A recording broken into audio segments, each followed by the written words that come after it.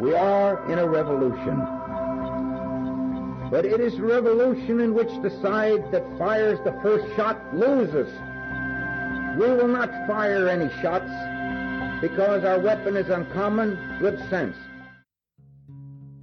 Hello and welcome to Tractor Time. Tractor Time is brought to you by TPS Lab and Acres USA, the voice of eco-agriculture. I'm your host, Ben Trollinger, editor of Acres USA magazine. On this episode, the return of Doug Fine. Operating out of the Funky Butte Ranch in southern New Mexico, Doug is a hemp farmer by day, journalist by night, entrepreneurial dynamo 24/7. His writing has appeared in places like The Washington Post, Wired, Outside Magazine. He's traveled all over the world, he's given TED Talks, he's appeared on late-night talk shows, and he's written several books, including Not Really an Alaskan Mountain Man, Farewell My Subaru, Too High to Fail, Cannabis and the New Green Economic Revolution, and Hempbound, Dispatches from the Front Lines of the Next Agricultural Revolution. His latest book, American Hemp Farmer, is a follow-up to Hempbound, and it celebrates the men and women who are blazing a path in the regenerative, farmer-driven hemp industry. Doug also recently put out a brand new online course on growing and marketing regenerative hemp.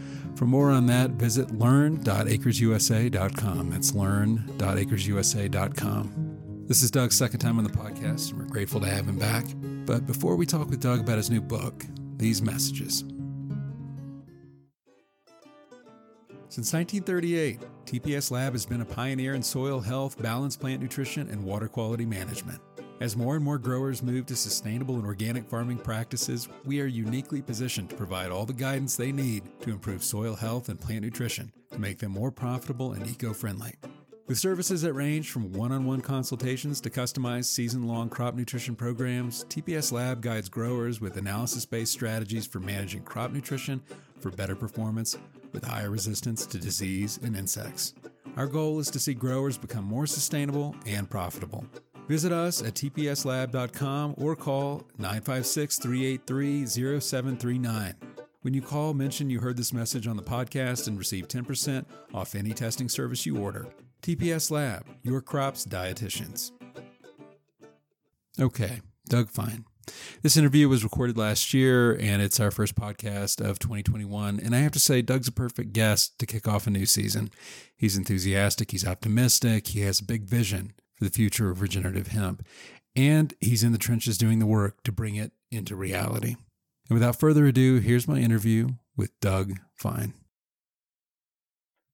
Hello, Doug. Welcome to Tractor Time. Thank you, Ben. And if I'm humming and clapping here, it's because in the distance, my 10-year-old is playing the chicken dance on the accordion. So I'm kind of dancing as I was waiting for us to roll. But it's good to be back with you on Tractor Time. Well, I'm always interested to hear about what's going on the Funky Butte Ranch. It seems kind of to have a circus-like atmosphere, and the accordion seems to fit right into that. We'll tell our listeners a little bit about yourself and the ranch. You're in the middle of growing season right now. Yep, we just harvested here. We're higher than a mile high, 5,700 feet in New Mexico. And it's a very fragrant time of year because the terpenes, the carbon compounds that reside in hemp flowers are flowing everywhere there.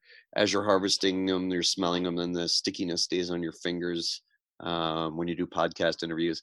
And it's believed by Michael Pollan and others that we've co-evolved with the cannabis hemp plant, and that it's what is definitely known is that we have this built-in or endocannabinoid system that awakens when we smell these cannabinoid-related terpenes and is ready for the health maintenance benefits of the hemp plant.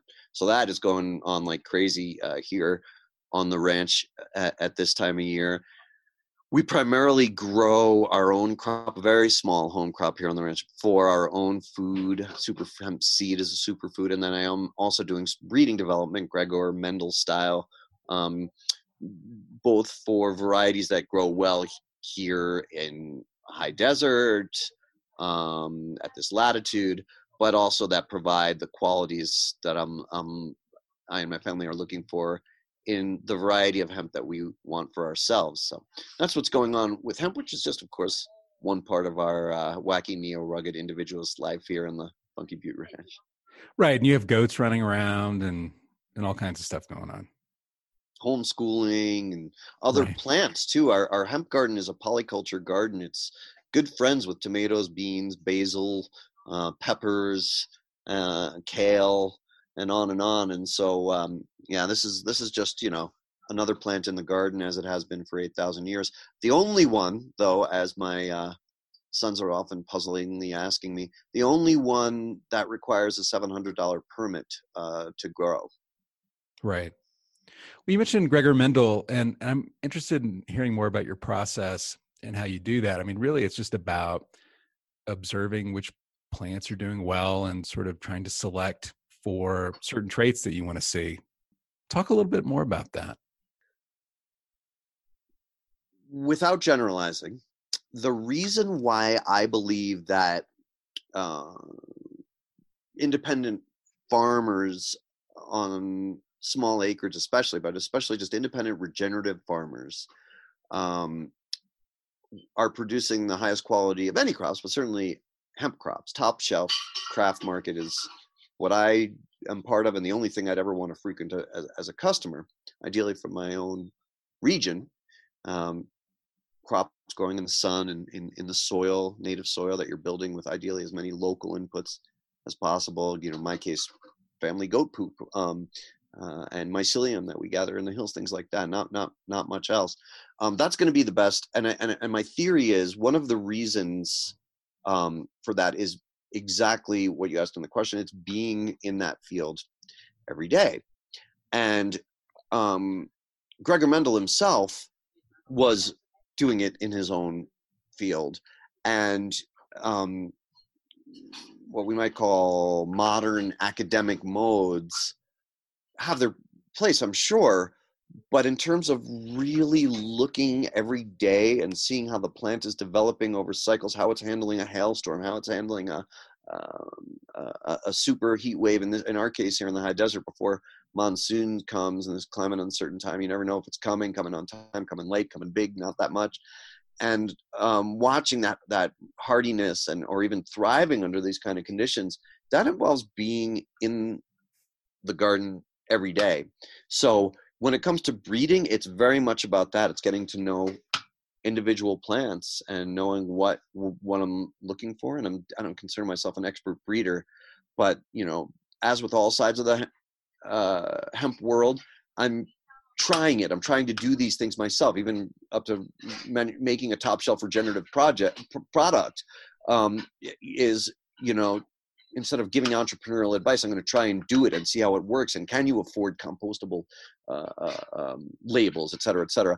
But there's in the new book, American Hemp Farmer, one of the key tips, one of the first things I pointed out, one of the key tips I got from my mentor, Bill Althouse of the Fat Pig Society Organic Hemp Co-op in Colorado. It sounded so simple at the time when I was just leaping into hemp. What was the number one tip? He said, you're doing it. Be in your field every day. Get your fingers dirty. If that's not what you want to do, or you think your role in the enterprise is something else, find another line of work. This is about being in that field every day for practical reasons. Like if your drip line is clogged, you could lose plants if you're not paying attention to them every day. But also it's about cultivating a relationship with the ecosystem that is providing superfood to you. And if you're an entrepreneur, to your customers as well. I was talking to Chris Smith, who's wrote a book called The Whole Okra, which is a great book, but a lot of it is focused on the sort of genetic selective breeding stuff that you're talking about. And, people have been doing that for decades. And as a result, there are just a huge galaxy of different varieties of okra. And I'm wondering, because of the prohibition of growing hemp has been in place for decades, how much ground did we lose in terms of breeding hemp for specific uses? I know marijuana growers or cannabis growers, selecting for psychoactive properties and high THC levels. They've been doing their thing for a long time underground until legalization in some states. What about hemp, though? Are you gaining ground? Are there people out there like you who are doing this kind of work too? That's a fantastic question, Ben. And in fact, we are gaining ground. Prohibition has actually been a benefit to this emerging renaissance in cannabis hemp. We can talk a little bit later about why I say cannabis hemp and the arbitrariness of THC definitions delineating them and the recency of the THC delineations separating the two. But for our purposes right now, the cannabis hemp plant, here's another Michael Pollan quote: "Cannabis hemp farmers are the best farmers of my generation," said Michael Pollan. Mm-hmm. And prohibition has forced independent farmers to do Gregor Mendel style research and not just develop the best varieties that cultivated well in their ecosystem. I once embedded for a year and wrote a book about psychoactive cannabis farmers in Northern California called Too High to Fail. That specific genetics developed over multiple generations in specific climate, specific soil. That's called terroir, and that's what's so big on the hemp side as well, as it is in Champagne and Parmesan cheese, right? So they've not only developed the best varieties for their terroir, but they've also developed the mode of knowledge for how to develop cannabis, how to grow cannabis well, what to look for, how to hand pollinate varieties that you want, and look for what they call unicorns. And I was educated on that already from other cannabis books before I leapt in personally to the hemp world as a farmer entrepreneur, and of course author. So I was ready for that. I knew how to brush pollen and when the male pollen on a female hemp flower, and when that plant would be receptive, and what the cycle looked like. So we are the ones that now academia and big ag are looking to for not just information about how to do it, but the genetics themselves. So we are in a very strong position. We have the genetics, and we know how to develop the genetics for whatever properties are wanted. Just to give one in a gazillion examples. Right now I'm wearing a hemp shirt that my sweetheart made for me, and in its pocket is a 3D printed plastic composite goat, appropriately enough, in grown from U.S. hemp and 3D printed. Goodbye Pacific Garbage Patch. Those are both fiber applications from the fiber side of the plant. So you might be growing for not just fiber varieties, but very distinct fiber varieties for textiles in a shirt versus the ideal fiber to be made into, let's say, a 3D printed material. Although that's not hard. I've actually been part of doing that, making the composite out of the hemp, and it's not hard. But long story short, we the farmers know what to look for, and we know how to get there. And why this is so important is owning the genetics, owning your seed, to me, is one of the key tenets to this independent, regenerative farmer, entrepreneurial renaissance that I'm focusing on in American Hemp Farmer, the new book. And that is what I talk about all the time now and think about and try to walk the walk as much as I can about. So there's your regenerative principles, building your soil locally, as we said, compostable label, like right through shipping, delivering electric cars to moderate radius, ideally. I mean, that's a big ask for now, but this is humanity's survival we're talking about here. This isn't a game. I mean, this is the as we speak, I'm looking at fire shrouded hills in my New Mexico hills from California fires. This is crazy stuff, people. This is not a dress rehearsal. We've got to sequester the carbon, and regenerative agriculture and regenerative entrepreneurialism in every industry is absolutely key. So all the actual saving the earth stuff is important, but from an entrepreneurial standpoint, from a freedom standpoint, and I would go so far as to say a human rights standpoint, from a building regional communities, not just rural communities, but especially rural communities that have suffered so much from monoculture and the associated economics and toxicity of it. As we emerge from that with this knowledge, this is why I say thank a prohibitionist, because we've had 80 years to have to do this. Hemp has had to survive in ditches, or psychoactive cannabis farmers have had to grow surreptitiously, and then boom, here we are back. And anyone who tries to tell us, well, you're saying you want to own and control and save your seed? That's not how it's been done. Lately, you buy from a seed person that owns the seed, and then you buy it the next year, and you dump the poison on, and the answer to that, good answer to that, I think, is, gee, how's that been working out for farm economies? How's that been working out for the climate? How's it been working out for things like diabetes and obesity epidemics? Guess what? We're doing it a different way. Come along if you like, but we're not following a broken system. We're doing it, and we are the farmers. We are the entrepreneurs at this point. And this is how it's always been. For better or for worse, Little House on the Prairie, Charles Ingle was planting wheat from seed he carried in a coffee can, probably hemp too. He was not a serf to a seed company. He harvested and knew to save the seed, that his family security and his business, his entrepreneurial farming business depended on that, right? So this is not a new idea. And it also leads to better hemp products because our genetics are our IP.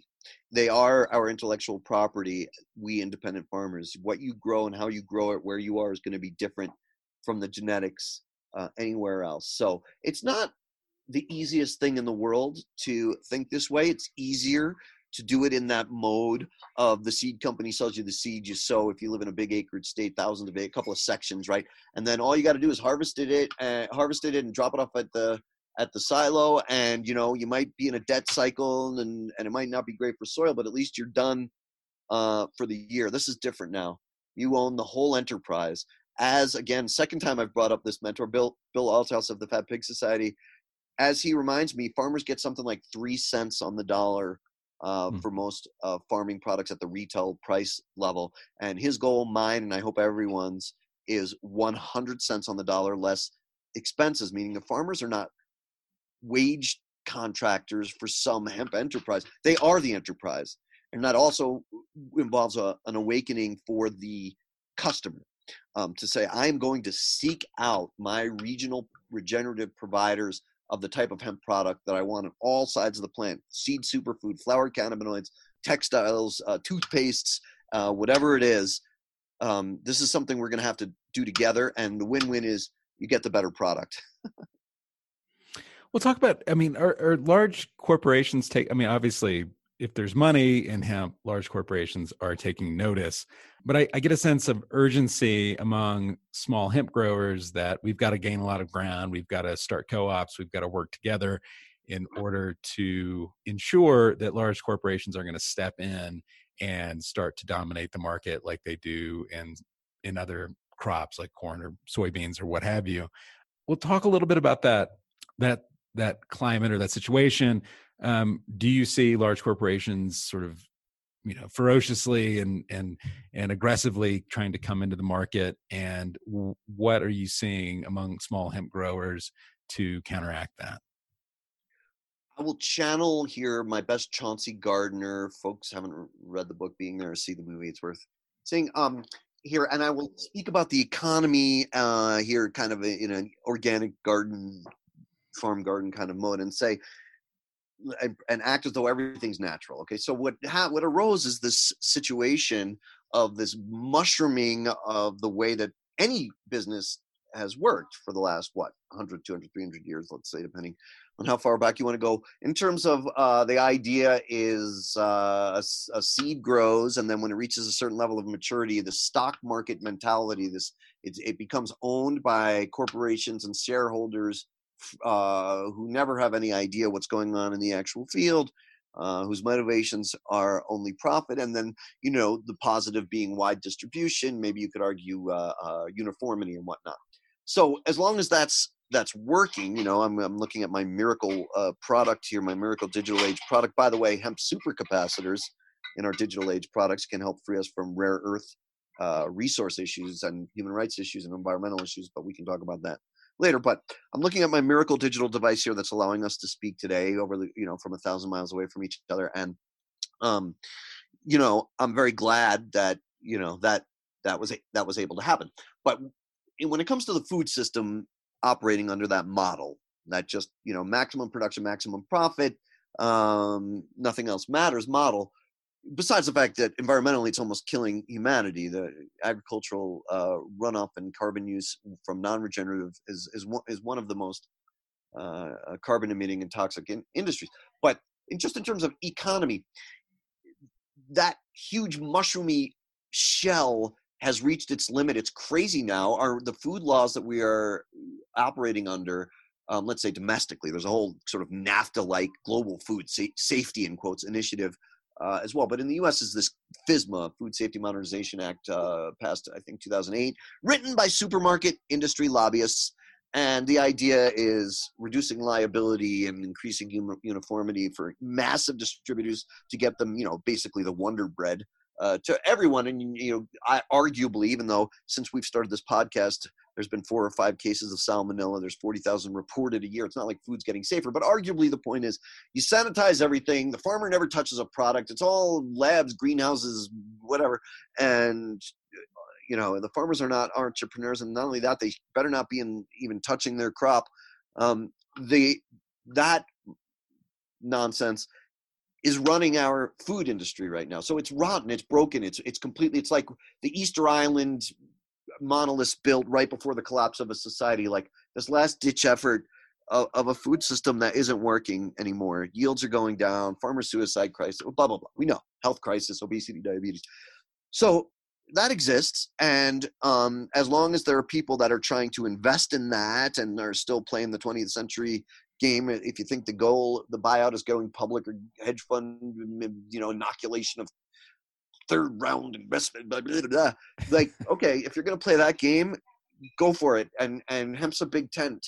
I'm not going to criticize any hemp, but I'm not interested in buying McHemp from Fungible CBD in a chain drugstore any more than I would buy anything in that kind of environment. It's right. Not even the same thing as the kind of hemp that we're talking about when we talk about our craft hemp niche. So we have this opening where we can say we're going to professionalize the craft market, the craft agriculture market. It's a kind of a new category.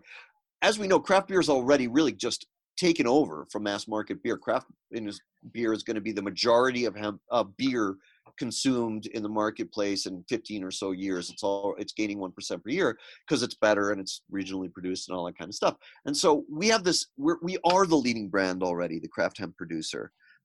The key here is maintaining it. And for that, we have to have a regulatory structure that supports us. And this is a new thing because the only way that you can produce the kind of living foods, the living kind of hemp that we're talking about here in the current mode is in a farmer's market kind of mode, a CSA kind of mode, almost a bake sale kind of mode. And believe it or not, every state has rules that allow this kind of mode for providing living foods, but generally only up to a certain very small limit.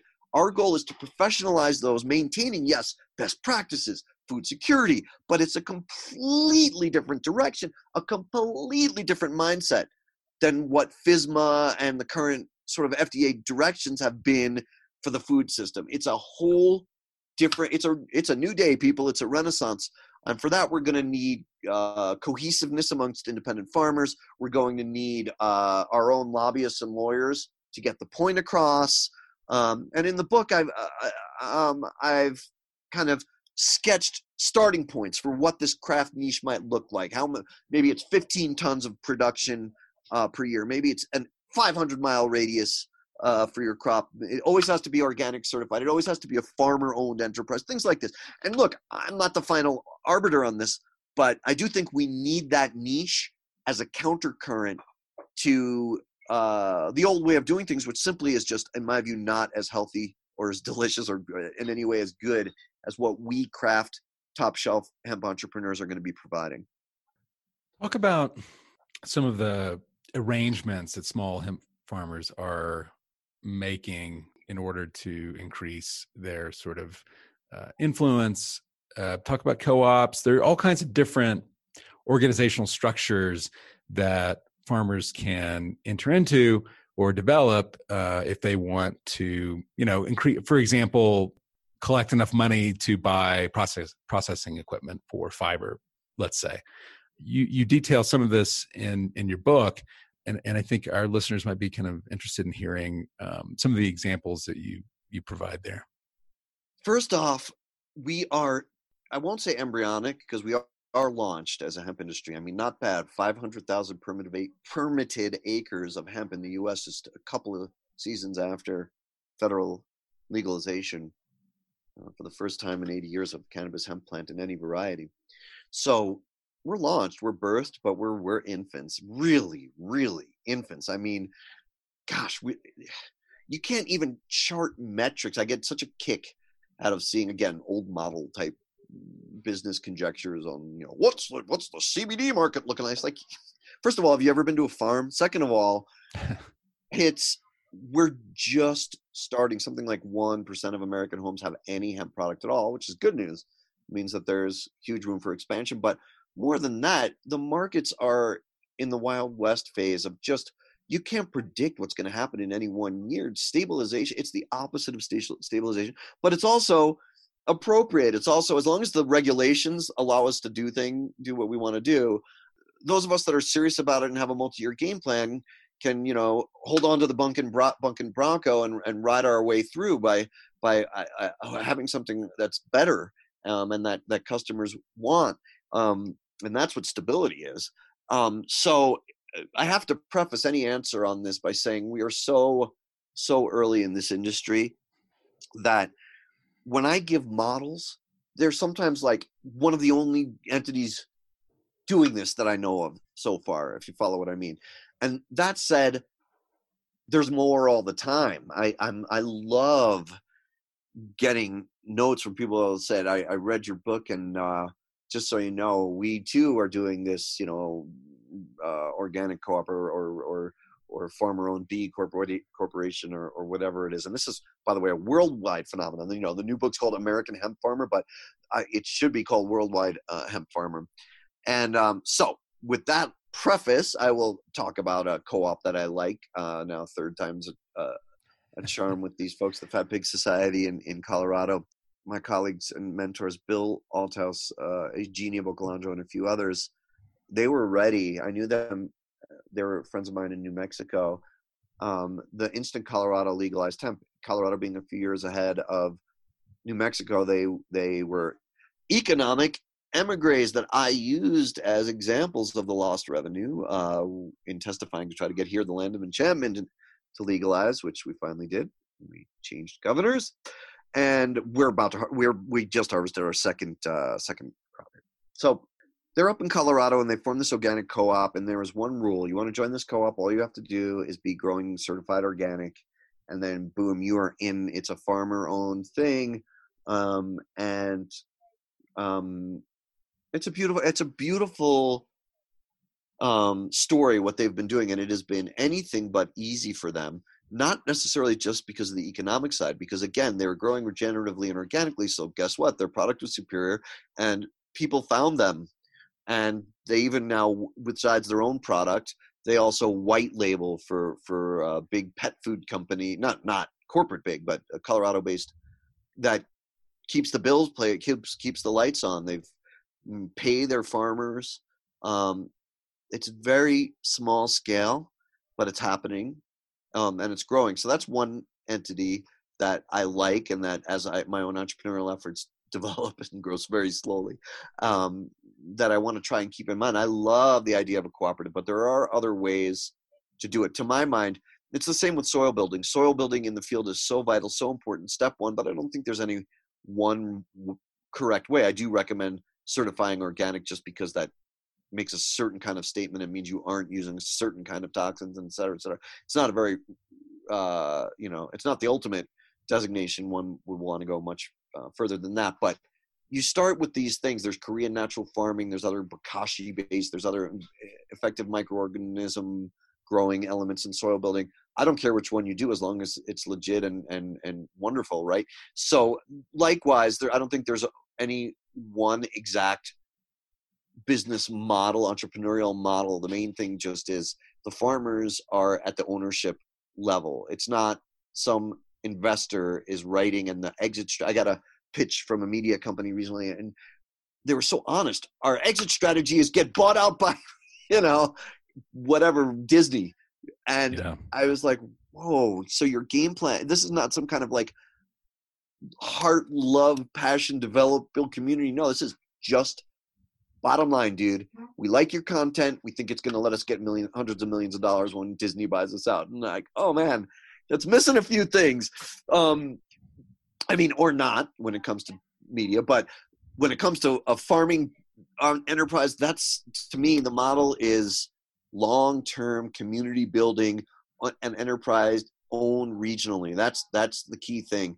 And yes, it's happening more and more. Is it easy? No. Entrepreneurialism is risky even when you're not worried about the vicissitudes of Mother Nature. So anybody who goes into it, you've got to have that passion. But I don't even need to say that because everybody who goes into hemp does have that passion. Well, so hemp is celebrated for its many uses, from superfood to building material. And in the beginning, when hemp made its comeback, CBD was the hot market, and that's sort of cooled off a little bit. And where are we now? What are the next frontiers? In the book, you say, if you're growing hemp, plan for plan B. So what are those plan Bs out there right now? Yes, I'll talk about the different architectures of the plant, and it's kind of a wide open field on all sides of the plant. So much opportunity, of course, as we said earlier, associated with risk, but so much potential. And a spearhead of the overall movement to the return to biomaterials for the whole economy, to wean us from petroleum, petrochemicals on our industrial feedstock, but also to mitigate climate change. Again, well, I'm sure we both are amidst smoke right now. But first off, Ben, I'm so glad to hear. Well, when I say glad, it's interesting to hear the CBD gold rush referred to as the past tense, was CBD for a while. Right, because when I was writing American Hemp Farmer over this past year and a half, by saying, you better think beyond this, people, this is a gold rush, this is a bubble, this is not how it works. And also hemp and cannabis is a plant, meaning with whole plant compounds and entourage effect. And if you're just isolating one little thing out of it and turning it back into a pharmaceutical, there's some question marks remain about effectiveness, bioavailability, but also long-term viability of the market and the products and of the planet for that matter, right? So that's just like one of the premises of American Hemp Farmer, and it came to pass, here this year of just people are calling it a CBD wholesale price crash, but it's not that. It's what we talked about earlier. In my view, it's just a brand new market. It's brand new. Talking about farmers that were receiving up to $3,000 a pound for dry CBD focused Sensimilla flower only cannabis 2 years ago that are now being offered $4 or $8 a pound for that, from $3,000 to $8 a pound. Wow. That's not how economics works. That's not a crash. That's just, it's new and nobody knows what is really going on yet. It's just, it's too new. And for all these reasons, this is why I recommend this farm to product farmer entrepreneurial model. Side note, before I answer about some of the markets, while I love this farmer entrepreneurial model for so many reasons, some of which we've discussed, it was also really imbued in my mind by the great Wendell Berry. Early in the book, it's documented where I was asked to invite him to a hemp conference. So I wrote to him on hemp paper, of course, in P.O. Box 1 in his part of Kentucky, to come to this conference. And he called me and left me a voicemail that I still have. I'm paraphrasing here. He said, if you're speaking about hemp, I can't make the conference. I'm not as mobile as I once was, but just please tell everyone what I learned from my grandparents starting the hemp and tobacco cooperatives here in Kentucky. The middleman was screwing everyone over. This is also, by the way, why the National Farmers Union started in North Dakota, of which I'm a member. But the farmers have to own their hemp. They have to own the products. Otherwise, they're serfs to the farmers, as they've been since serfdom. So that was his message to me that I like carrying forth. And it sure ain't easy, among other things. Once you decide you are the enterprise, there's paperwork, there's liability, there's payroll if you're going to get into that kind of enterprise. So it's it ain't easy, but it's I think it's the only way to success for most. There could be a model where, let's start with seed. Now, you asked about markets, right? So we're trying to create a food craze for hemp superfood, and hemp deserves it. 9 to 6 to 3 ratio of omegas, beautiful mineral content not commonly found in vegetarian and vegan foods, magnesium, selenium, that kind of thing. Very high in protein. One of my varieties we tested a couple of years ago at 31% protein. Wow. It's an amazing thing, and I eat it. I've eaten it already today. I eat it every day. It's a superfood, and it deserves to be everywhere. And I think it one day will be. And it's actually flying off shelves now in kind of this weird lockdown economy. And I urge anyone who's a customer, always seek out organic. It's really important when you're eating any product, especially hemp. It might work for a farmer that's growing 3 sections in the Montanas or the North Dakotas of the world to make a contract where they grow organically and get $1 or $2 per pound for seed. Let's even say $1 per pound. I always want more for the farmer, but the average sort of good harvest nowadays is 1,000 pounds per acre, meaning you're getting $1,000 per acre. And so if you're on several sections that are adding up to, let's call it 2,000 acres, that's a $2 million harvest wholesale for you if you have a reliable, this is always the big question mark, reliable buyer, and there are some for your harvest. There are some for organic, I should say. So you've got a $2 million harvest. You're already locked in. You've been growing whatever GMO, corn or hemp or whatever, corn or soy or something. So you've got the equipment. Maybe your equipment's kind of paid off, and all of a sudden you're healing the soil, growing organic, and obviously you want to clean that soil before you provide a food product, grow for several seasons for phytoremediation. But you've got clean soil now. You're growing organic. You're certified, and you're getting a $2 million for. I don't want to call it a 2,000 acre harvest of anything easy, but it's relatively low maintenance compared, and then you're done. You've dropped it off at the silo with the buyer, and you're done.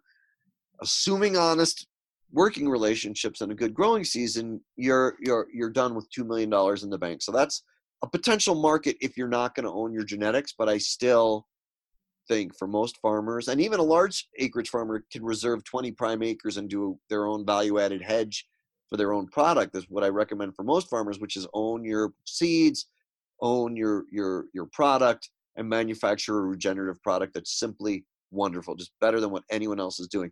There's so many things you can do. We're still on the seed side of the plant, but I'll tell you what I do. My product is called Hemp in Hemp, and it's very simple. Infusing the flower from a dioecious or seeded crop in the hemp seed oil from the same crop. As I explained, it's only some of the seed oil is from the crop, but all of the flower is. Infusing it in organic hemp seed oil, and then you're getting a superfood from the seed oil and the cannabinoids from the flower. A million other things you can do with seed products. You can use the hemp protein meal. That's the result after you press hemp seed oil. So there's a product right there. But you can use that high protein hemp powder for a cereal product, for humans, a pancake mix, a toothpaste, a beauty care product. I know my goats simply love this, and we're working towards final,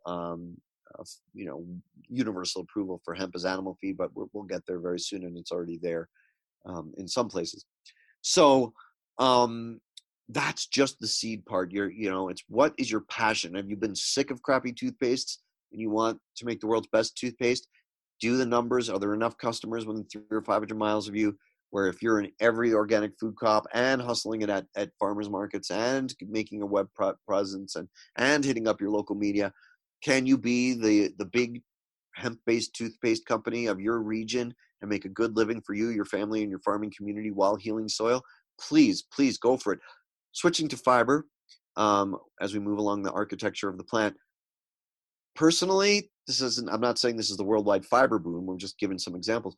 Personally, I just can't wait to be done with plastic baling twine, plastic grain bags, plastic animal grain bags, and my own harvest bags. Like, you don't want to store stuff in petrochemical junk. We're done with that. Work on natural fibers for things like weed matting. Farmers, please don't plunk plastic sheeting down over your hemp. That's not how you want to feed people. And you'll notice if you listen to this whole hour, I don't say should do this very often, but let's keep the petrochemicals out of our farms. So anybody who gets into hemp baling twine and hemp grain bags, please let me know, because I will be a customer and shout you out if you're doing it righteously. Switching kind of to the high tech side, we briefly of fiber here still. We've alluded a little bit to supercapacitors. It's just super cool research going on that at the nano level, miracle of miracles, confirms one's religiosity, or at least spiritualism. The hemp fiber at the 1 carbon level is outperforming any other known nanomaterial, some of them quite toxic, in next generation supercapacitors, the things that are going to be charging via solar panels our homes, our farms, and our devices, of course, our vehicles. This is wonderful because this rare earth stuff that feeds all our phones right now and our other devices, that's got to evolve into a next generation thing, because that's the moment our devices are not regenerative. And like everything else, they must be. So hemp and other biomaterials to the rescue. Last thing I'll say about fiber, Ben, you mentioned in your question about facilities. How could farmers maybe do a fiber facility? The fiber side of the hemp plant is the hardest to launch at scale, unless you're doing super high end for specialty textiles or to get someone for their hemp guitars and ukuleles in small scale. You only need 10, 12 acres of hemp to, for instance, build the average size house. So it's legit for things like hemp herd, for hemp building regionally in an area.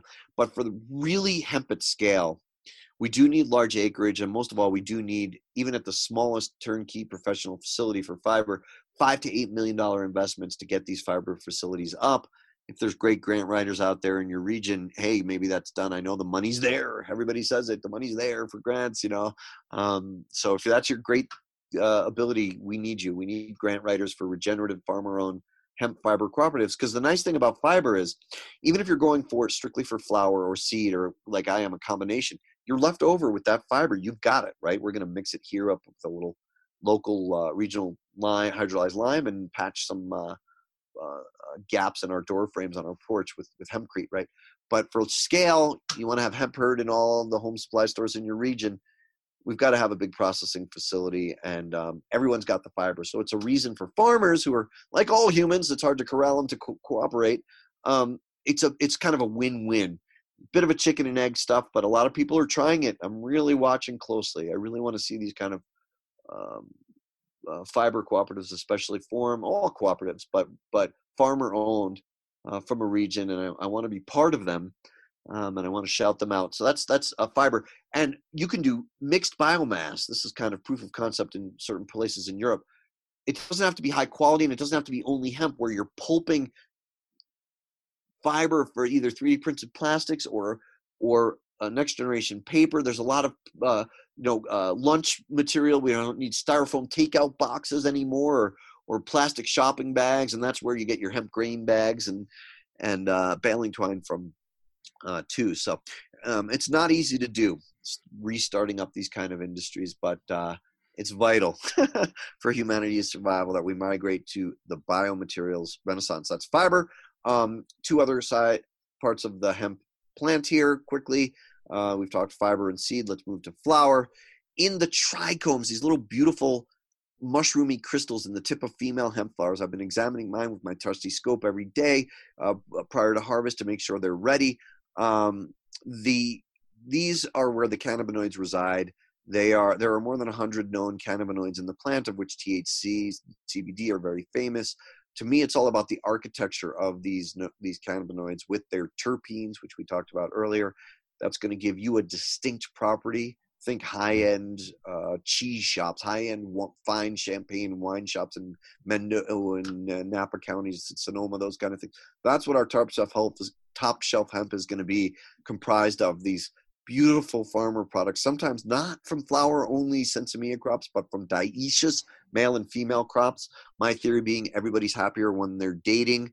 You get a totally different profile when a hemp plant has been fertilized, just like a mammalian female's body's chemistry changes when she becomes pregnant. So these are all things in their infancy in terms of research, but valuable next generation products certainly from the flower. What I'm looking for, if I'm not using my own product, is if I'm going to that fine hemp shop in anywhere from Slovenia to Botswana to Oregon to Tennessee, what I'm going for is okay, did the farmers from around here grow it? Is it certified organic? What's their backstory? Another Michael Pollan reference here, third one, I think. He says, supermarket pastoral is like this story that makes you think that your free-range chickens are going to be getting massages every day and swimming in jacuzzis.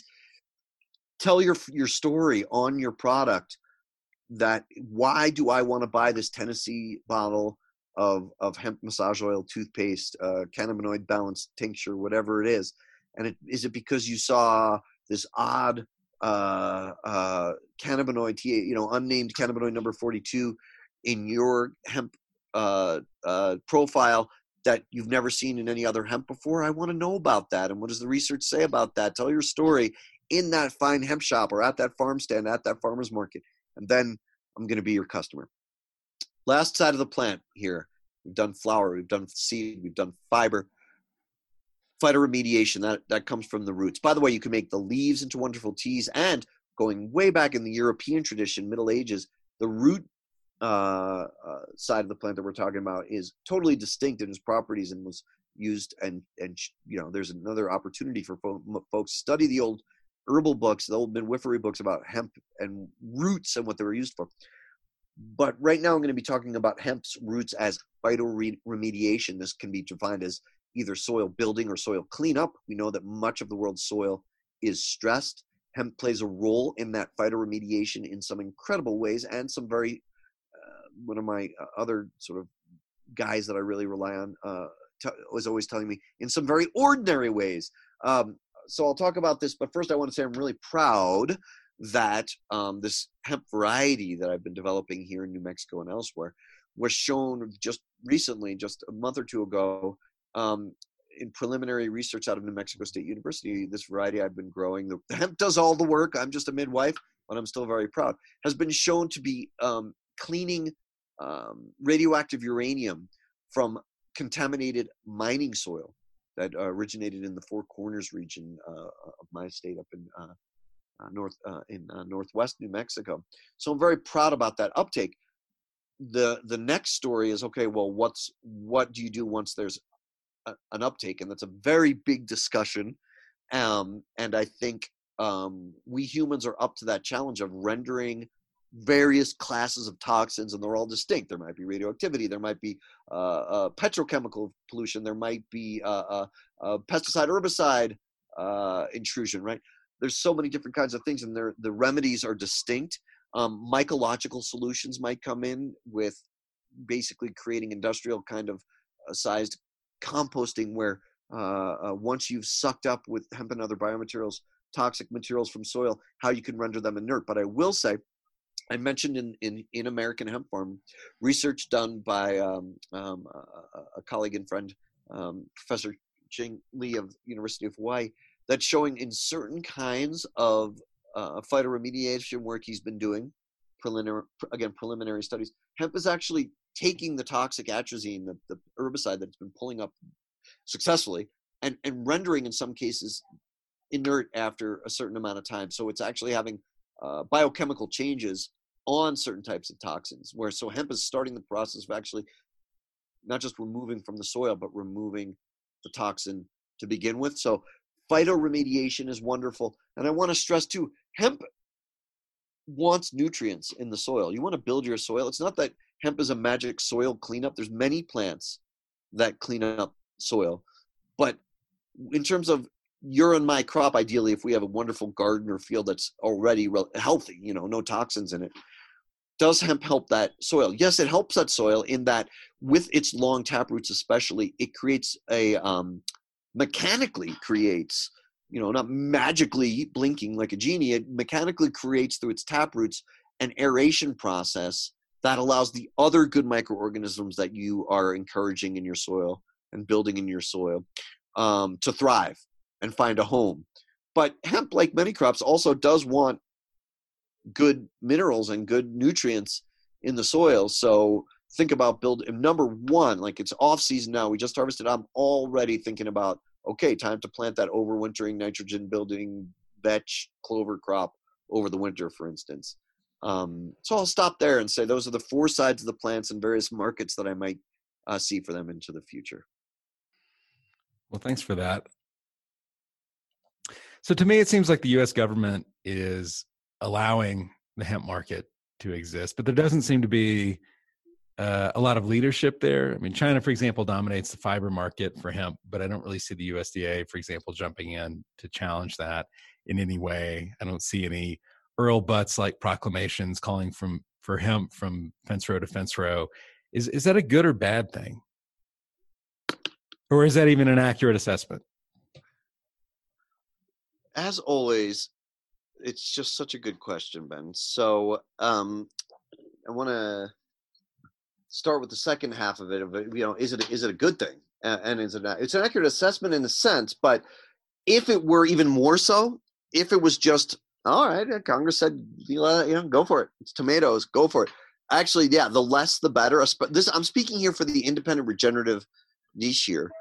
Yeah, the less regulation, the better. Again, yes, we all want best practices. Yes, we all want safe foods. But the BS, let me be more kind and positive and then probably more accurate and say the overburdening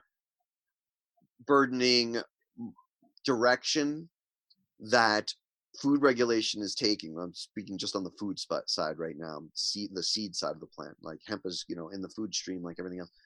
It doesn't make food safer, and it's so overburdening. It's so geared intentionally towards large producers. It's so difficult. Everything from ridiculous things like, building a bathroom for inspectors is required in certain parts of the food system, even if you're like a local dairy raw milk person that has 3 cows. Like it's completely insane. And so in American Hemp Farmer, I talk about this where I ask people that are already large scale independent regenerative hemp folks, and I'm thinking of Roger Gushis, my colleague at Healthy Hemp Seeds in North Dakota, who just is, it just never ends. He said his wife and his sister are both, their job is just all the paperwork and inspections and stuff. And it would be, again, one thing if the food system were getting safer and people were getting healthier. You'd say, look, it works, right? It doesn't work. It's not even. I just watched an old episode of Star Trek where Mr. Spock wryly suggests that the purpose of bureaucracies is to make things not work. I wouldn't go that far. I really think, for instance, at the federal level, when I speak to in this early age of the hemp industry and hemp renaissance and legalization, when I speak to folks very high up in the USDA and involved in hemp regulation, they're one of us. They want it to work as human beings, so I think we're being listened to a large degree. But so to answer your second part of your question of, is this a good thing that hemp isn't getting too much attention? I would say I wish it was getting less regulatory attention than it is. And the fact, so then moving to the second half of like, okay, so what does that look like and where is it going? And from the regulatory standpoint, we are very close to the comment limit for the first round of the official hemp. Everyone thing we all asked for, get it. We shouldn't be regulated by law enforcement and Justice Department, controlled substance act. That's insane. This is one of humanity's longest utilized, most useful plants. It's beyond harmless. It's so beneficial. Get us out of that. And so boom, they took hemp out, but certain weird low THC definition, which we'll get to. But we're out of it. We're in agriculture. We're regulated tomatoes. Yay, this is what we want. We're tomatoes. And so the first USDA sort of draft rules, your comment period recently extended, is ending tomorrow, but probably after this podcast airs. And it's completely unworkable. It's not at all what the industry needs. And part of this is showing that hemp really is getting awareness, because the USDA, if you consider the Secretary of Agriculture the head of USDA, he gets it. This guy, Secretary Perdue, has been grilled about this before Congress, and his predecessor, before he quit, said this whole hemp business, it's all I'm getting asked about, the most common thing I'm getting asked about in Capitol Hill. People recognize how important this is, and Congress has been very supportive in giving us regenerative independent farmers what we want. At the regulatory level, it was not a good launch in terms of what they're calling the interim final regulations or rules at IFR. And they know it. When asked about it, Secretary Perdue was like, yeah, we kind of like went back and asked the guys in Justice Department and the Drug Enforcement Administration we gave them a courtesy read, and they gave us lots of comments that we kind of just implemented, and so just to give you a few, any restriction on farmers growing any crop is insane. It's anti-American, and and I don't use the word insane lightly. And it's a violation of human rights. No one's going to tell my family or yours what they can put and grow on the ground. But within that realm of accepting for now this insanity of hemp having any regulation at all, especially to farmers, this annual stress of getting this THC test, our grandchildren will look back on it and laugh. I'm so glad my kids are old enough to be conscious of it, so it won't seem like just the babbling of an old man with the grandkids on my knee. They'll be like, no, this is true. Government came. It was the only time almost anyone ever came onto our ranch was the government came to test our hemp crop every year for this one cannabis, because there used to be this war on cannabis. It'll be in crazy talk to our grandkids, like segregation is crazy talk. People saying, yeah, we couldn't, certain people, certain shade of melanin on their skin couldn't drink out of a water fountain in a certain place for 100 years. Like, that's just, people won't be able to believe that hemp was banned for that long. It's a human rights thing in that same category, or even that it was restricted or tested. But in the real world, the USDA now, in the first round, has these just crazy provisions in there. And again, the individuals care and they want to make it right in the USDA. They're good people and they will make it right, I'm convinced. But among the really crazy things, one of them is, we have this, right now we have this definition of hemp as THC of 0.3% or less. Right. It's insane. The farmer shouldn't be tested at all, but hemp wants more than 0.3. Hemp has evolved with THC for a reason. The Chinese textile market leads the world because they don't care about THC in their hemp flowers, because they're marketing the fiber, and they know that a balanced plant is going to have stronger fiber. And this carries through to all sides of the plant. If you're not growing for the flower specifically, you still want THC in your plant, because in the flower, because it will make your seeds, many farmers, including myself, believe more nutritious, more protein packed, and none of that THC is in the actual seed that anyone would eat. So it's irrelevant what the THC level is in the flower. Now, of course, if you want to market that flower, sure, the processing facility, ideally still farmer owned, before it goes to retail, should be tested. And if that state, the Fed, not the feds, but the state says, okay, that THC is 3% in that test, that's still not, we don't worry about that. Don't worry about it. Over, say, 5%, we consider that needs to be regulated either through the medicinal market or the adult social market. But this 0.3%, it's crazy. It's got to go. Everyone knows it. Right now, there's a massive effort on to get at least the initial change to 1%. That solves the big problem that farmers are having with testing hot. Up to 40% of tests, when we say hot, over 0.3% THC in their official unnecessary tests, but usually, almost always, 90% of the time, under 1%. So 1% will solve most of the problem until we get the whole thing changed where there's no difference between hemp and cannabis on the federal level, and farmers can grow whatever they want, and it's never tested until the final move to retail. The burden's totally off the farmer. But with law enforcement input, which wasn't even supposed to be part of the hemp project anymore, that's the whole point of legalizing it, that's the whole point of making it like tomatoes. Law enforcement asked USDA to start saying your negligence, federal risk for federal prosecution comes at 0.35%. That's a non-starter. It shouldn't be in there at all. The Fed shouldn't be talking about negligence. That should be a state issue. But God, it should be about intent, as my good friend Carrie Giguere, who manages Vermont's Best in Nation hemp program, puts it. It should be about, not about numbers, but intent. And if you have to set numbers, move the decimal point or move it several points. Like 0.35%, you're putting sweat on farmers for this industry that should be supported. Insane. Gotta go. Everyone knows it. If you want proof that everyone knows that these initial USDA regs are unworkable, last week signed into law. This is federal law. We've extended an earlier, better pre-USDA version of the hemp program that states can now do for yet another season. So we know we've got to leapfrog these initial USDA regulations, and even USDA, I think, knows it. Another unworkable aspect of the current interim final rules that USDA has put forth, a 15-day window between getting your harvest test back, right? Yay, 0.2% THC, we are legal, our family can make a living this year. 15 days to harvest. It's insane. The Fed should not even be talking about days to harvest. They don't know what farming conditions are like in New Mexico, Hawaii, Guam, and other places that are regulated by U.S. law. Huge differences in how plants mature.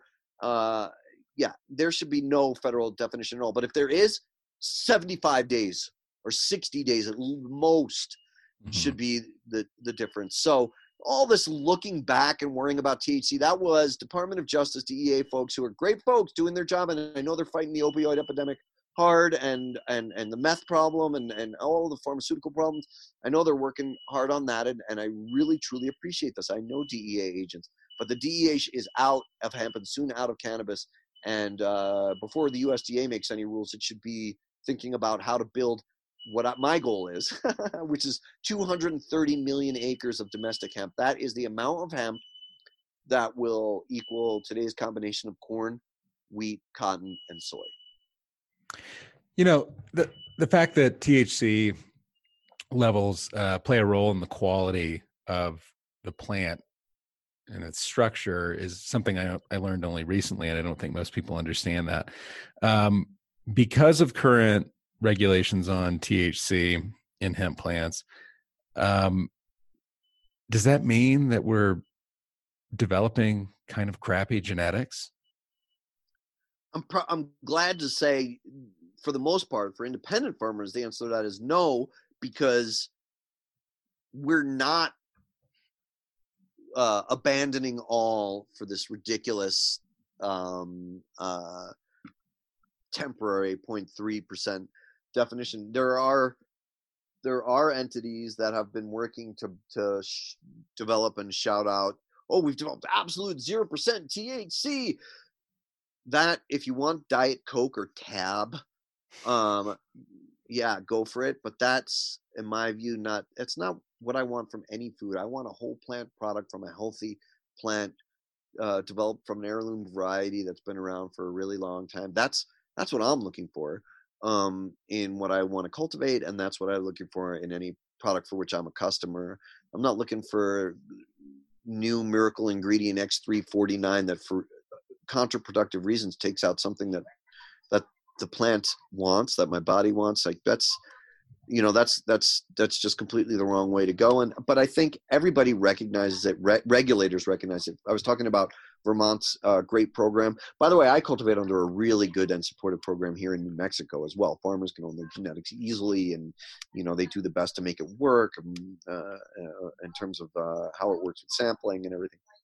Mm-hmm. But Vermont's the best. And one of the things Vermont has, I believe, in its new draft regs is they're not interested really in even testing dioecious crops, meaning male and female crops. Those are the crops that are grown for food primarily and for fiber. Just like China doesn't worry about it, right? Vermont's not going to worry about it if you're seeded.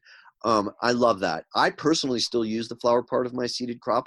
Like I said, I like to brag that maybe there's a balance element. Who knows? There's just something I like about this idea of, everybody's happier when they're dating fertilized crops. It's just what I like. It's not necessarily what everybody will want. Maybe so, maybe not.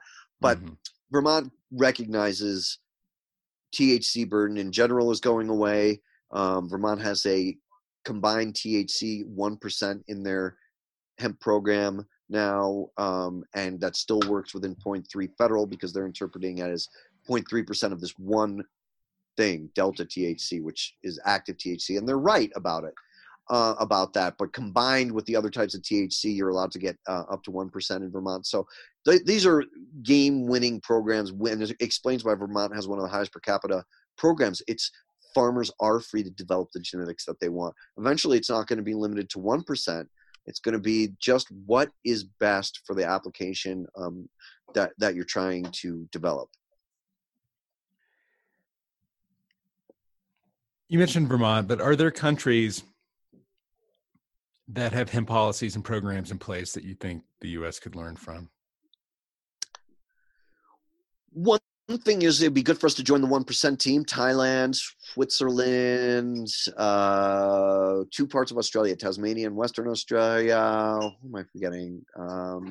Zimbabwe, not mistaken. Is that right? Well, I forgot. Pretty sure that's one or two countries in Africa have defined their hemp as 1%. Oh, Ecuador is another one. South America, 1% is their definition of the THC level in hemp. Again, that's just a start, but yeah, we're joining the 1% club along with Vermont and others. We just got to stop worrying about THC. The war on cannabis is over. Cannabis won. You look at a state like a state like Oregon, which has very strong cannabis political presence, a very strong cannabis lobby within its state, and a national leader in cannabis legalization in their congressional delegation, especially Congressman Earl Blumenauer, also Senator Ron Wyden. And they're so far ahead that Oregon has already passed a law saying as soon as it's legal in the receiving end, it's legal for Oregon farmers to export their psychoactive cannabis to other states and other countries where that's legal in Oregon as soon as the receiving party's ready. So in Oregon, I'm guessing if folks want Oregon genetics, which they should, in Uruguay, let's say a country where it's legal, or Portugal, cannabis is fully legal. They can already do international business, even though we haven't legalized cannabis on the federal level yet, psychoactive cannabis. We will real soon. But Oregon sees the writing on the wall. The train has left the station. Regulating hemp at all, let alone at the farmer level, it's a tiny, short-lived thing. We're almost done with it. Quick note on how the 0.3 thing happened. Throughout history, there's been no delineation between hemp and cannabis. And as we've been discussing today, the eventual goal is, again, no delineation. It's just cannabis, and you grow as a farmer, and the only time it will ever matter what the THC content is of your flower is if your product is going to the retail market. So you're never worried with never burdened with the test on the farm. Even if it's a farmer-owned entity, it'll be first harvested, brought to storage and processing, and that's if there's any test, if there's any government coming onto your land or your property, it'll be there. And that's only if you're marketing a flower product. Otherwise, it's completely irrelevant. But at the moment, we have this artificial delineation, and it kind of got its official start in 1976 from a Canadian paper in which the researchers used the word random. They used the word arbitrary. We arbitrarily chose 0.3% as a delineation between the cannabis and the hemp. So when Kentucky, for instance, was leading the world in the early 20th century with its hemp genetics, no one was testing for THC. And as no one is in China today. So that's an arbitrary, unworkable level. The plant wants more than that in it, almost no matter what you're growing for. A healthy, balanced cannabis plant has evolved for thousands and thousands of years with its cannabinoid balance for the healthy plant. Trying to remove it would be like trying to remove lycopene from tomatoes, or some of the beneficial elements from a tomato plant. Because theoretically, if someone concentrated and drank it, they might get drunk or something like that. It's completely just based on a drug war that's over. And that, as I said, the train's left the station. Cannabis is back, and that's a good thing. Well, so I'm curious because I haven't really thought about it before. But if psychoactive cannabis was legalized on a federal level, how would that change the landscape? Because right now you have people who are growing hemp for seed, for flower, for fiber, et cetera, et cetera. But if psychoactive cannabis was legalized, what would that do? I mean, have you war gamed that at all? I mean, how would that change the market? Absolutely. In my view, it just furthers this end game that we have, I think, as regenerative independent hemp farmers, which is make our hemp irrelevant at the farm level, because all cannabis is legal. Every state now has its regulatory process. So if your female flower is the only time any kind of regulation would ever come into play for cannabis hemp, other than standard food stuff like making sure your food is safe, as we talked about, getting into the market if you're marketing your seed or whatever, seed or flower for edible. But female flowers are the only part of the plant that theoretically can have THC in it. So when all cannabis is legal, the state's going to say, okay, above 5% makes it regulation ready for our adult social use or medicinal markets. So all that means is Now, no farmer of any kind of cannabis is ever tested in the field. The only time they're ever tested is after harvest if you have a female flower product that's going to go out to the public. So the hemp, if you're only marketing a hemp seed product, your flowers are relevant. If you're only marketing a hemp fiber product, your flowers are relevant. If you're marketing a flower product, that's only relevant if it's over your state delineated level of THC. The feds have no difference of the definition between cannabis and hemp anymore. It's all just cannabis, and it's regulated by states. That's the end game. And full cannabis legalization, which is coming very soon, is going to further that, because it's how absurd would it be to have legal cannabis and like these tests. What would happen? So let's say we raise the THC level to 1%, which of course is not the final level. My farming organization, the National Farmers Union, advocates 3% as the definition of hemp. Let's say it goes to 3%. You have a test and you test at 4%. What's the penalty? Your state's cannabis is legal. There's 30% available down the street at the high-end cannabis craft market. What's the regulation on your 4% THC? Yeah, all that nonsense of testing low THC hemp farms is going away. Your book is in many ways a collection of stories about the various personalities and pioneers who are growing hemp in the U.S. and elsewhere. I'd love it if you could introduce our listeners to some of these people. Who stands out in your mind? First and foremost, I'm so glad after sequestering carbon, because I got into hemp for a fairly intense reason, as I'll mention here in a second if folks haven't read the book yet. But other than carbon sequestration, the greatest blessing in my life from hemp, which is saying a lot because there's many. We already talked about the terpenes in my nostrils right now as we speak, post-harvest, surrounded by the harvest right now.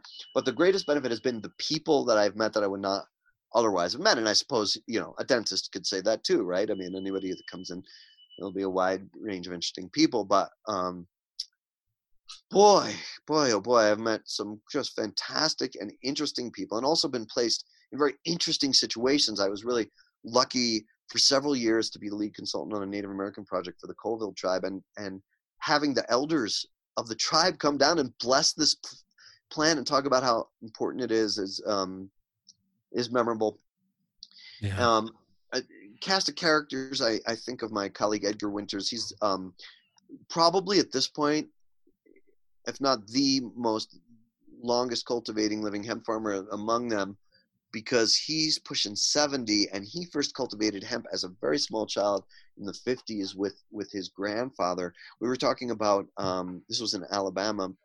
We were talking about earlier today, Ben, in the podcast about how much I'd love to get rid of hemp, how much I'd love to get rid of plastic baling twine and return it to natural fibers.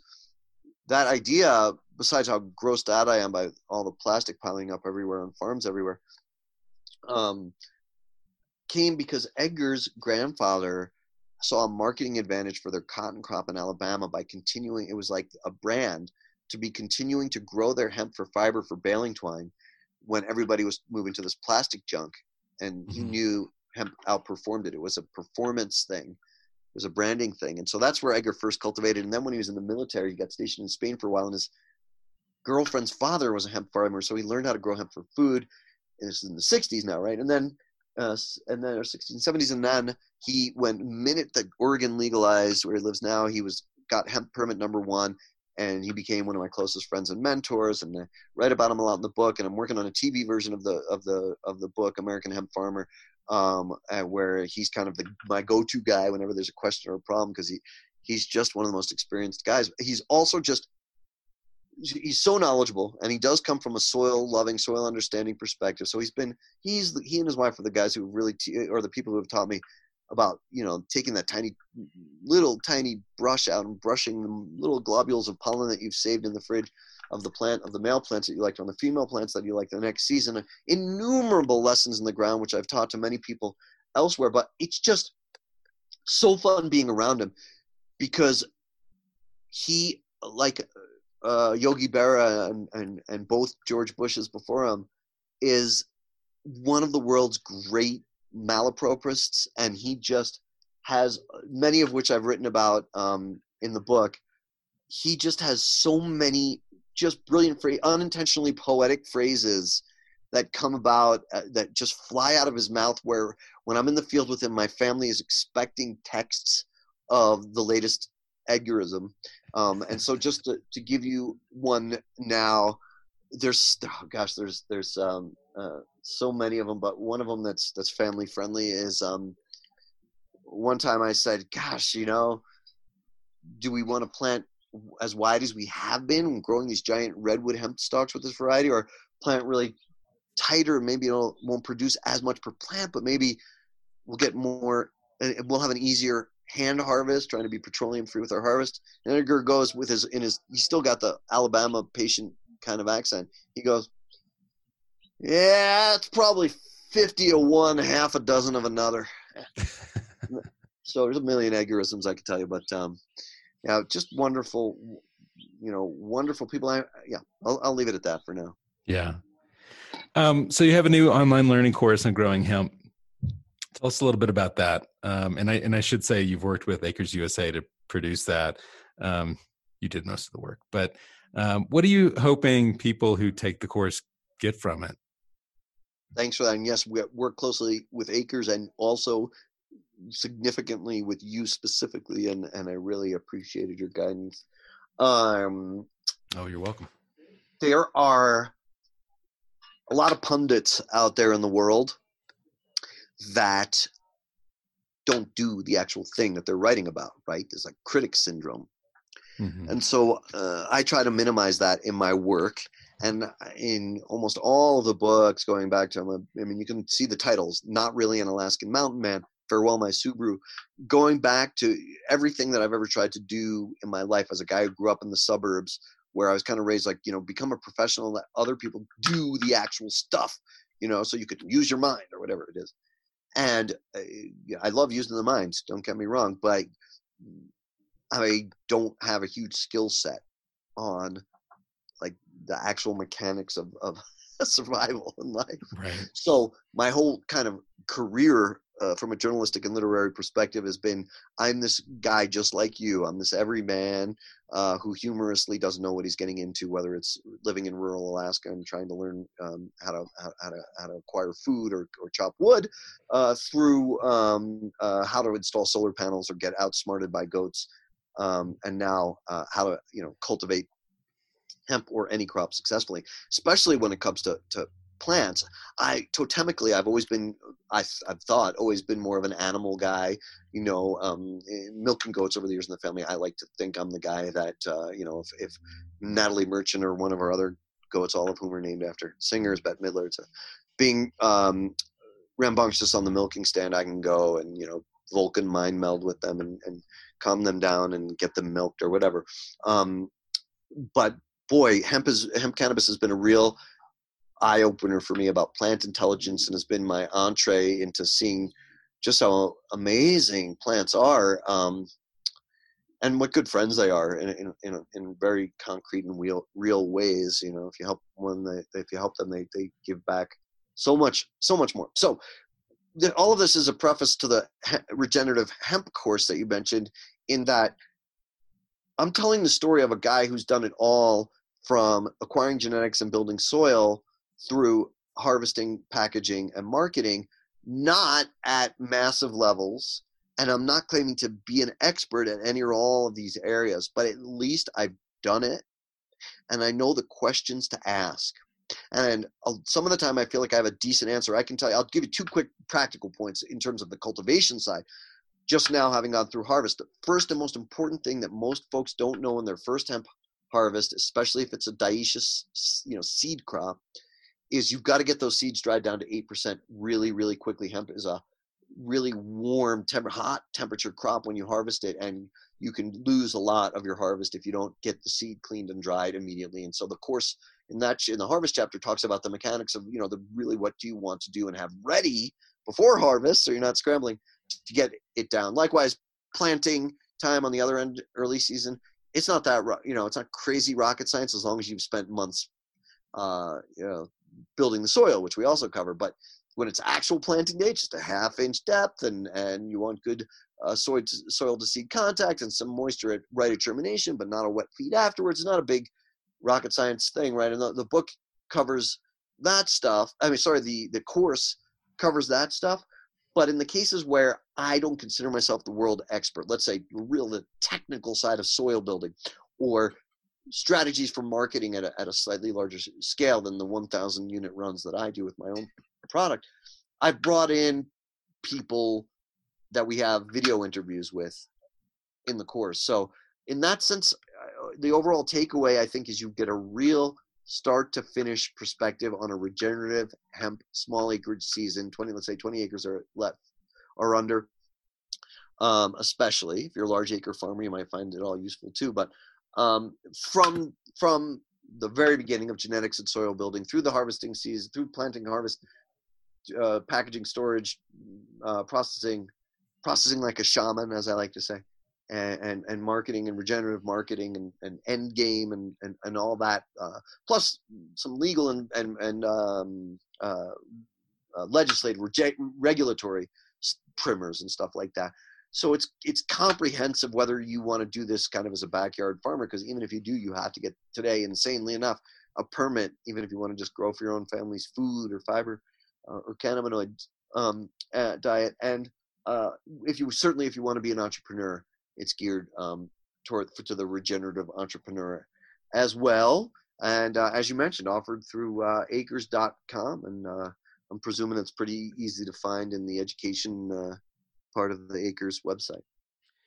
So many people who know what they're talking about when it comes to hemp, their advice, and that includes you, is start small. Talk a little bit about the importance of starting small and what that means to you. It's essential for so many reasons. If you have never cultivated hemp before, the first season or so, I've learned something from every hemp harvest. You'll probably do a good job if you built your soil, acquired good genetics, paid attention. You have a good shot at very first crop looking great. But still, you learn so much from being in that field every day. You've just absolutely got to do it. And so if you're in a position where you have large acreage, even 10, but let alone 50 or more acres, and there's mostly good reasons for starting small, at that 1 to 3 to 5 acres in your first season. Let's just say, to some degree, you've hit the jackpot in the sense of a perfect situation. The folks that own 40 natural food stores in your state and surrounding states, you're going to keep it regional. They want your organic hemp. They're willing to pay you a good price for some part of it up front, your final bottled product if it's a cannabinoid product, so something like that. Even then, if it's your first year, I would suggest keeping it relatively small. 1 acre, if you're growing primarily for flower, produces a huge amount of flower. The market is not asking for hugely more than that, generally speaking, from a first season crop. But even if it is, you're putting yourself at a large risk if you grow, especially in one spot, one cultivar on that amount of acreage. So starting small is smart for a lot of reasons. For most people, you also don't have that pre-buying set up. Hopefully you're going to work very hard on that. As the hemp course talks about, you've got to work really hard before, during, and after the season to find the places where your product, if you're going to be an entrepreneur, where it's going to end up. And it's very doable, both digitally and in stores and that kind of thing. But it's hard work and it can take several years. So there's so many good reasons, but just from a mother nature and learning the plant perspective, I'll give an example of consulting clients / colleague friends of mine in Arkansas this year.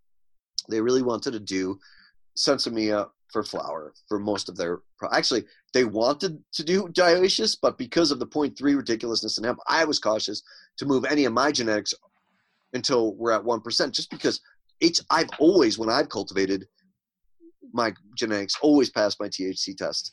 But because it's so easy to go over 0.3. 0.3 is nothing. 1% is nothing, people. 3% is nothing, people. It's so easy to have normal fluctuations along those lines in any crop, but in hemp, depending on even what time of day your test is conducted, let alone the soil and what your phyto period is. So you get it, right? So I was hesitant to provide them my dioecious crop. So they're like, okay, we're going to grow Sensimilla seed only, female only, and grow for cannabinoids this year. See what does well here on 3 acres. Smart move, right? So I refer to them people that I am confident in that have reliable genetics of that type, because I'm not the type of genetics I do. And they get the crazy southern hurricane that's affected so much of the U.S. South in this 2020 growing season. Just really hurt a lot of plants, and it came at a bad time. Their plants are in full flower, and so they're we're FaceTiming and show me photos and I see what's going on. Here's what happened in their crop, which wiped out a huge part of the southern U.S. hemp crop this year. One of their cultivars, untouched. They couldn't even get to the crop for a week and a half because it was so rainy and muddy and hurricaney. They couldn't get trucks anywhere close. They tried to walk in, they sank down to their knee, whatever, right? Mm-hmm. The joy of being a farmer. They finally get there. They find one of the 2 cultivars they acquired unaffected, doing great, looking beautiful. And one of them, about, I forgot if it was 30, 40, 50% seriously impacted by botrytis or bud rot, really damaged. And they knew exactly, they took my advice at the beginning, they followed it, they saw why, and they understood. Like they came to me like, hey, what do you think we can do? Anything we can do? Like, there's a lot of caterpillars on the damaged crop. Is there anything we can do at this point? Kind of stuff. They didn't want to lose half, basically you could call 25% of their crop, half of one of their cultivars. But the lesson was exactly what everyone set out to do, which was learn the first year cultivars that might be hardy in your very wet climate if there's a worst case scenario, inundation, a hurricane. And boy, they learned. Does that mean that other crop is going to be the long-term always the way to go? No, it might mean if they had grown the second crop with some dioecious and replicated the ones that survived, the 50% that survived, those might be the hardiest one. Being Gregor Mendel is not easy, but it is, I will say this, Ben, getting out and farming is the most fun you can have outside the bedroom. There you go. Well, to wrap things up a little bit, I'm interested in getting an update on the scientific study of cannabis. More folks are studying the plant's impact on human health, and I'm not just talking about psychoactive. I'm talking about non-psychoactive cannabis. What are they finding? Because earlier you were talking about hemp as superfood, and I'm interested in hearing more about what people are discovering. Thanks for that. So I'm going to focus on one kind of cool thing that I've discovered from researchers of colleagues on the food side, the seed side, more so than the flower side, just because I'm more knowledgeable. But I will say this about the flower side of the plant. So by now, many folks probably came in familiar with cannabis hemp life cycle and architecture. But again, for those who are new to it, you grow the hemp plant, and there's 4 parts of that plant, right? Seed, and that's if you grow male and female. The males fertilize the female flowers, and seeds grow. So you have seed, superfood. Flower, female flower, primarily contains cannabinoids, 110 plus known cannabinoids and associated terpenes and the impacts of them, all these different ones, especially as they interact with each other, known as the entourage effect. Really interesting studies coming out on certain cannabinoids other than the ones that have been getting the early headlines. And then, of course, fiber, and then root, and there's also leaves, right? But we'll just be talking about research now. When you want to study the research on the roots, look for 16th century, 12th century, that kind of thing, European and Asian writings on impacts and benefits of the root part of the hemp plant. But for seed and flower, once CBD started to get the big news, and then plus, of course, everyone knows THC from psychoactive cannabis. This year, a different cannabinoid among the 110, CBG, was kind of talked about as a big thing, which is associated. I've seen a few studies. I'm not an expert in all this. Do your research, folks. But a few things associated with sort of energy increase, but also I think there's been a few cancer studies on both CBG and CBN. Then there's CBC, a cannabinoid I didn't even know existed until I saw it come back in my own genetics testing and looked into it. It's associated with relaxation, antispasmosity in some early studies. So all kinds of cool stuff coming on the flower. But for my own purposes, I'm blessed that I and those that I love are not plagued by anything that requires curing, meaning looking for strictly medicinal things that may have very high levels of certain cannabinoids or a certain cannabinoid ratio. I'm going for health, maintenance, wellness, and that is a combination of cannabinoids that's naturally in a plant where I ideally grow it. If you can't be the person who's growing it, then look in your region. But you ideally are attuned to your own ecosystem in terms of your body's metabolism if you're eating regionally.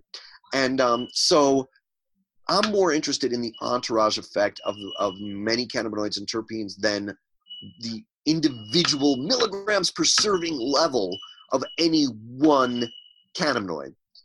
So I hope that's enough to set folks off to do their own research on the flower side of the plant and entourage effect of many cannabinoids and terpenes, or God forbid, if you've got some ailment or someone you love does, and you've heard maybe CBD is good for this kind of epilepsy, or maybe cytotoxic to this kind of tumor. Do the research, consult with medical professionals. I'm certainly not a medical professional, but be diligent. I will say that many of the stories that I've heard about cannabis is, gosh, I wish I hadn't waited so long in terms of my loved one along in this disease. But so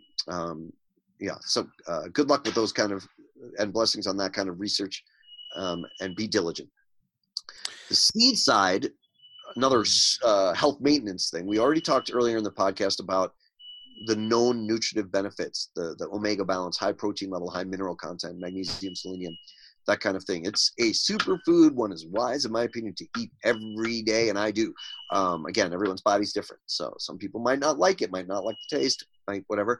I love it, and don't know what I'd do without it because it's a major part of my diet, and that was before my University of Hawaii colleague, Ching Lee, did some preliminary research that a hemp diet might inhibit, this is something I read about in American Hemp Farmer, if you want to hear more about this, might inhibit the growth of lipid cells. In other words, it might help fight obesity. So I'm all into this sort of hemp keeps you thin, let's make a diet craze, Atkins type thing, and I am willing to, be the before and after guy, because I eat a lot of hemp, and I would be a lot fatter, I guess, if I didn't, because I also really enjoy, things like raw cacao and things that have fat in them. Right. So I didn't know all these years. Maybe it was my high hemp diet that was keeping me from being a lot more Homer Simpson shaped than I am. Well, I mean, not a lot of people are eating hemp seed on a regular basis.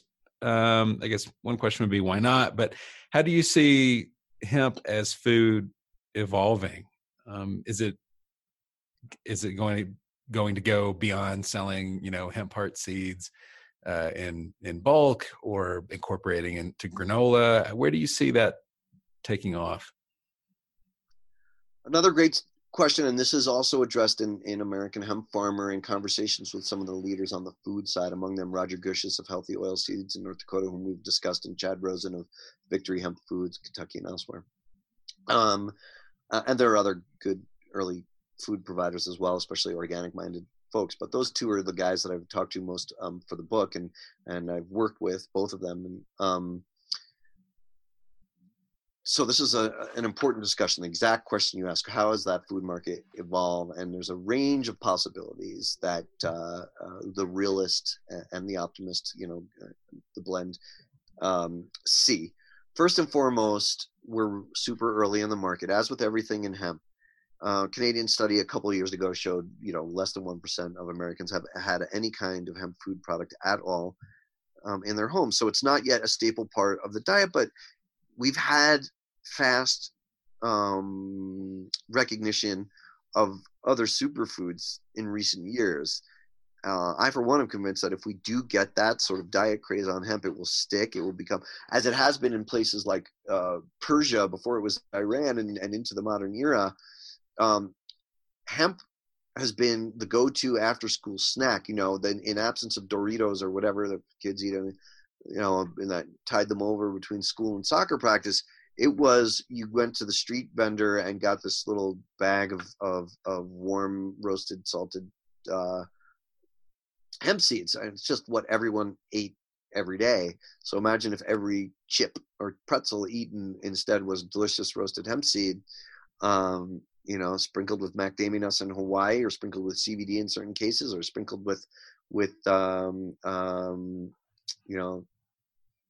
delicious natural topping, cacao powder or something, whatever it is. We really do have a shot at getting those 200-something million acres cultivated domestically if it does become a food staple diet. Now, here's where the realism comes in. When I was speaking to those professionals in interviews for the book, they pointed a couple of things out. They wouldn't be doing it if they weren't believers and they didn't think that it could happen. But here's a few things to know about hemp as a food. When it is, first of all, it's a nut, by the way. It's not a seed product. It has a nutty flavor, so you can make it into nut butter and hemp milk, and those are all good things, great products. When you press the seed and extract the oil, again, a superfood, something that I eat nearly every day. I eat hemp every day, but hemp seed oil, I do eat hemp seed oil every day. You can't cook with it. So it's out of that product line of sauteing. It's very much in that product line of adding to dips, shakes, yogurts, other kinds of products, cereals, especially and the protein byproduct of the hemp product goes into just about everything. Hemp hearts are delicious. I like to eat whole hemp seeds. It's just these days, the reason why there's a hemp heart market, which is whole hemp seeds, is because you can't ship viable hemp seeds. You have to roast them, which is fine, but some people want raw, including myself, want raw food. Since I grow it myself, I can eat the whole seed. So hemp hearts or hemp seeds, whole hemp seeds are things that I, again, eat every day and put in yogurt and everything else. So when you're an entrepreneur and an evangelist like a Chad Rosen of Victory Hemp Foods or a Roger Gushus of Healthy Hemp Seeds, they point out, I remember Chad said to me, a tablespoon of hemp seeds in yogurt doesn't make a food craze. In other words, it's going to take a whole lot of different markets and awarenesses for us to have it be like people eat pasta and rice today, like people eat major wheat products migrating to hemp. And I think they will. Yeah. Well, how can our listeners go out and support a hemp farmer?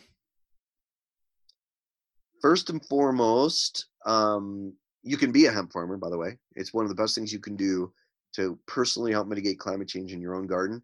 Get yourself a hemp permit in your state. It's not that big a hassle. And just plant it just for climate change mitigation. It'll help your garden anyway.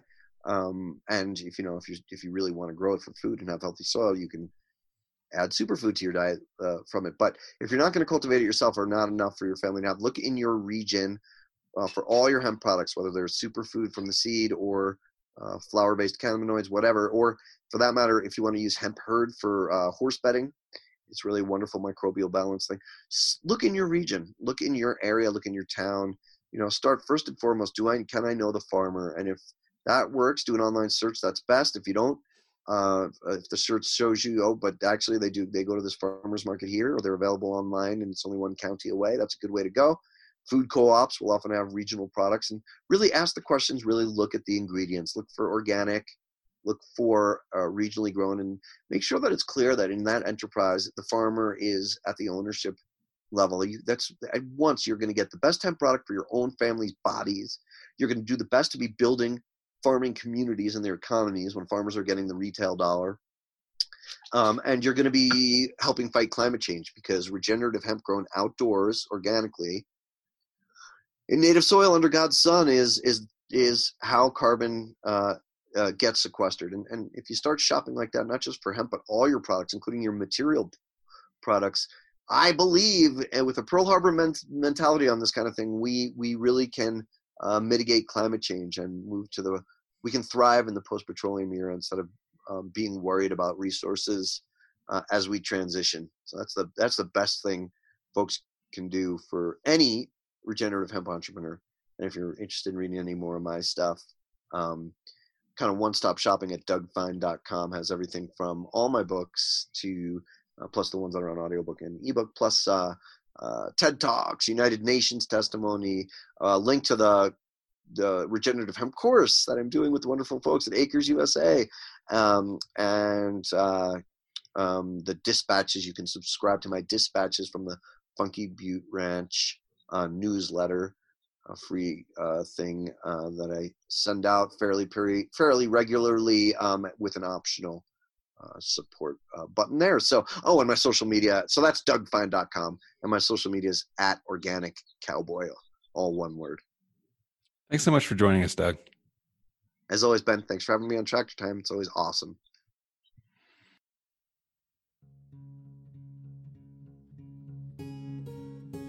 There you have it. Go buy Doug's new book at the acresusa.com bookstore. Use the coupon code JANPOD, that's JANPOD, for 10% off on American Hemp Farmer and all other titles in the store. And if you're interested in growing hemp yourself, Doug's new course is a great place to start. Visit learn.acresusa.com to sign up. And thank you for listening to another episode of Tractor Time, brought to you by Acres USA and TPS Lab. Subscribe to our channel on YouTube, iTunes, or anywhere podcasts are available. Also find us on acresusa.com, ecofarmingdaily.com, and don't forget to subscribe to our monthly magazine. Thanks for listening, and have a great week.